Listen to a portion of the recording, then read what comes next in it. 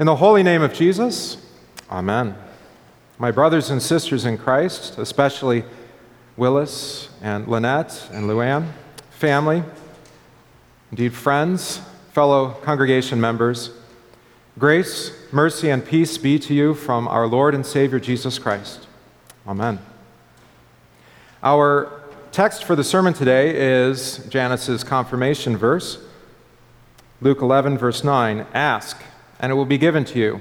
Seek, and you will find. Knock, and it will be open to you. As you heard, this text was spoken by Jesus in the context of teaching his disciples to pray. And when we pray as Christians, we pray according to faith.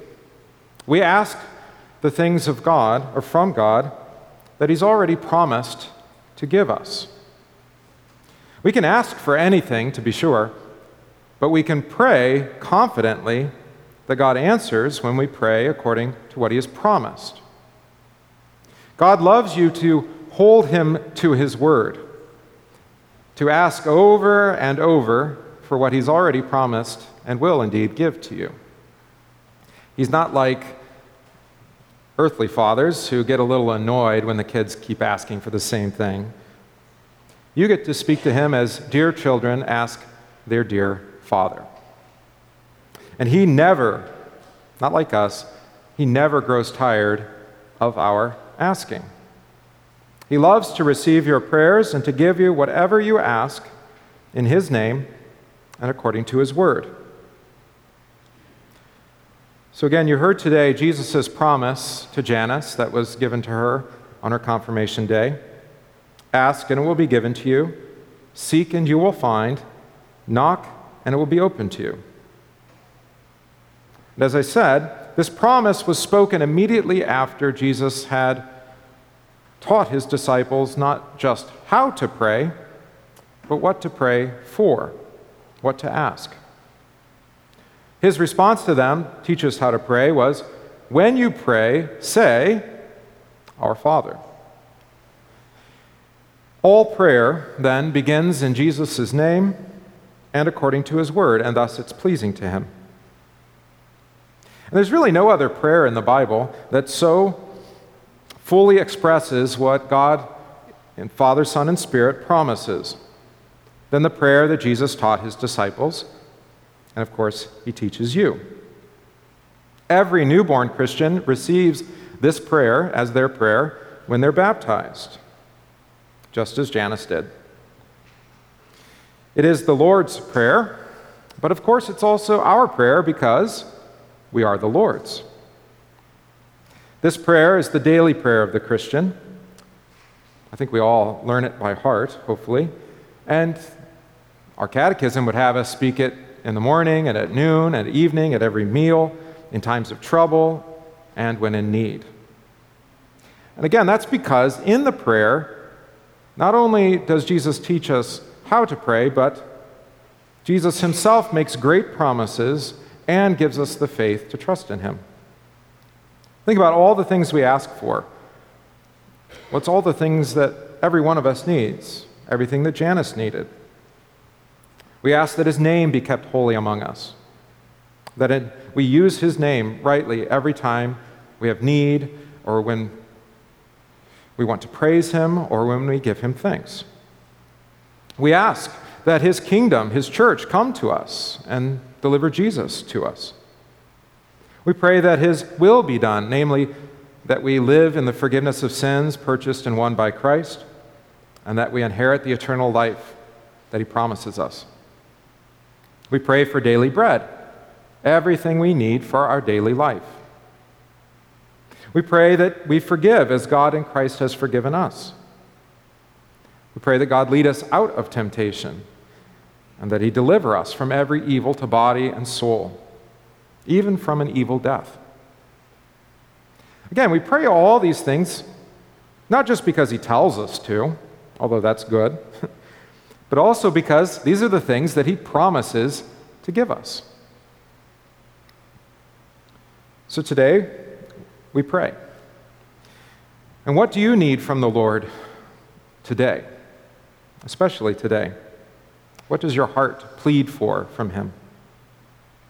I think we should think about the things that Jesus has promised us and then ask him for those things. So today we know, we can't deny the fact that Janice now rests with Jesus. We know that we won't see her again restored and whole again until the resurrection of all flesh on the last day. So what should we pray for? Well, he's promised to you too, for all those who love him and die in the faith, that you will have a blessed reunion. And you can hope in that joyful expectation of eternal life with Janice and all who die in him. What else might we pray for today? Again, what has he promised? Well, just as he did when his dear friend Lazarus died, he comforted and he grieved with his friends, Mary and Martha, his sisters. So today we can pray for comfort in the midst of things that we still cannot completely understand. We can ask God for wisdom, which he's promised to give us, that we would number our days, we'd remember that he comes. We could pray for courage and faith in the midst of our grief and distress. Pray for comfort and consolation, the comfort and consolation he gives to us in our grief and sorrow. These are the promises of God, and we can pray for them. Not only that, we can hold him to his promises. I didn't know Janice too well, but I know that she looked to God the Father, Son, and Spirit for everything she needed for her faith and for her life. Every time that I visited with her, she had petitions, not always in a formal prayer, but she always asked that the Lord do things for her. She spent her days asking, looking, and waiting for the Lord's answer. She waited and relied on God the Father for all the needs for her life, certainly her material needs, but also for a godly and faithful husband, godly and faithful children, good neighbors. I shouldn't leave out the rest of the children, grandchildren, great-grandchildren, but of course good neighbors, fellow congregation members, opportunities for service and for play, leisure. Her prayers were answered as God caused those apple trees to blossom and bear fruit in the orchard. God provided her with a family to love, friends to help, and a congregation to serve. Janice received all this as a gift, our Lord's answer to her prayers. I'm struck by the story in today's gospel about the friend at midnight. It's one of my favorite stories in the Bible because it's kind of silly. You come to your friend in the middle of the night and you ask for bread, 3 loaves, I think, right? And what friend wouldn't give their friend 3 loaves? But the response is very human. Don't you know it's the middle of the night and my kid's already in bed, you woke them up? Why did you do that? And yet, because of the need and because of the insistence, what friend would not give the loaves of bread to the other? I was having a conversation before and during the visitation, and it sounds as if Janice wouldn't have complained like the friend at midnight, as she provided care and comfort for her fellow members here when they were in need. I heard about one such example. Always ready to serve and to provide without being a grump like that friend at midnight.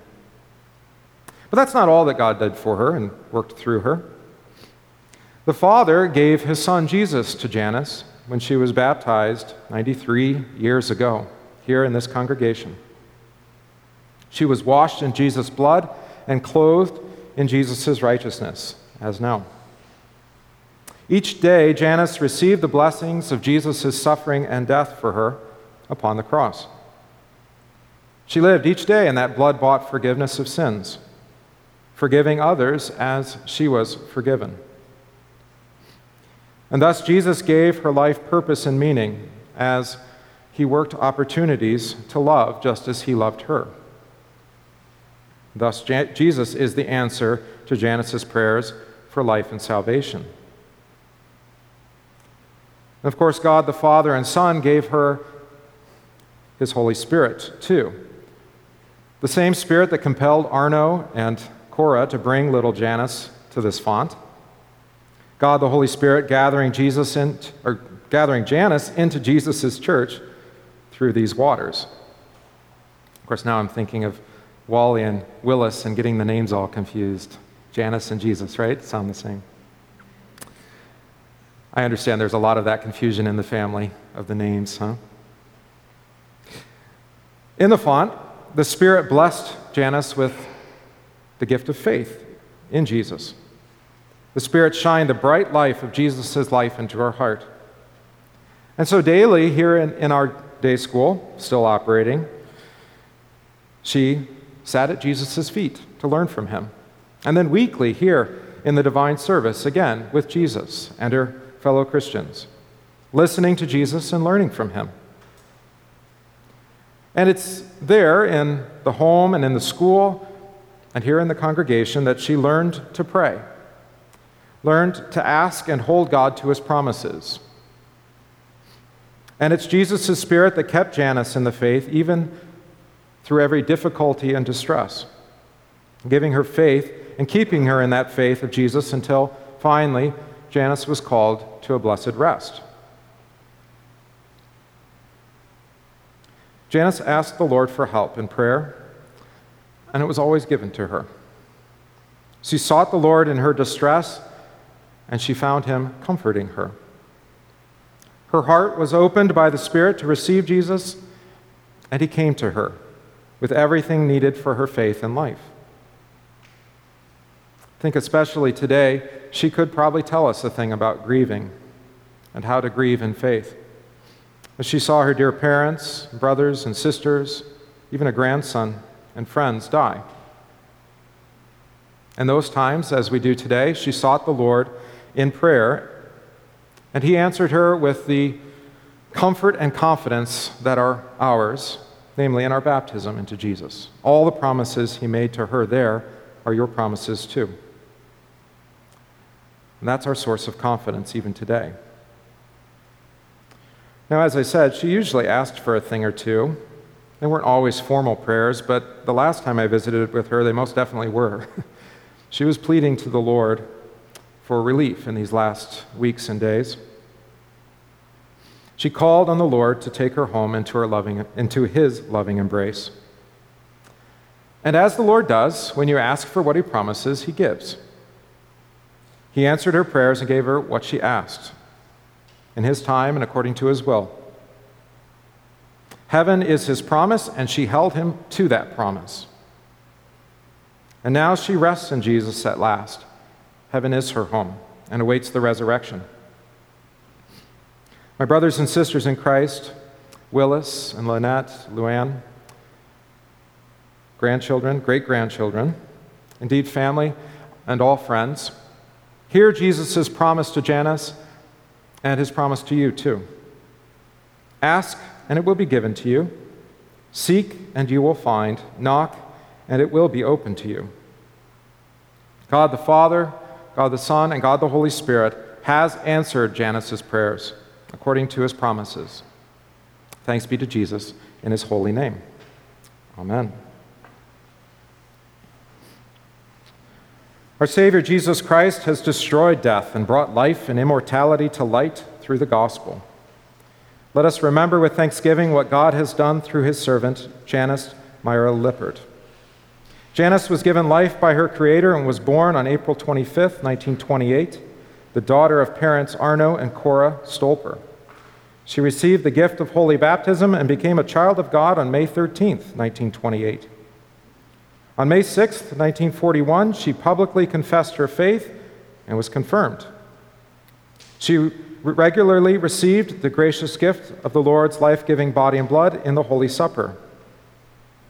On November 23, 1950, she received the gift of a beloved companion in her husband Willis. She was blessed with the gift of daughters, Lynette and Luann. God blessed Janice's life with many special people as she served God in her vocations at home, in church, and work, and in the community. Finally, on September 2nd, 2021, God blessed Janice with a holy death and took her home to rest in the arms of Jesus to await the resurrection of the dead. The Lord gives, and the Lord takes away. Blessed be the name of the Lord. We give thanks to God our Father through Jesus Christ our Lord for our sister Janice.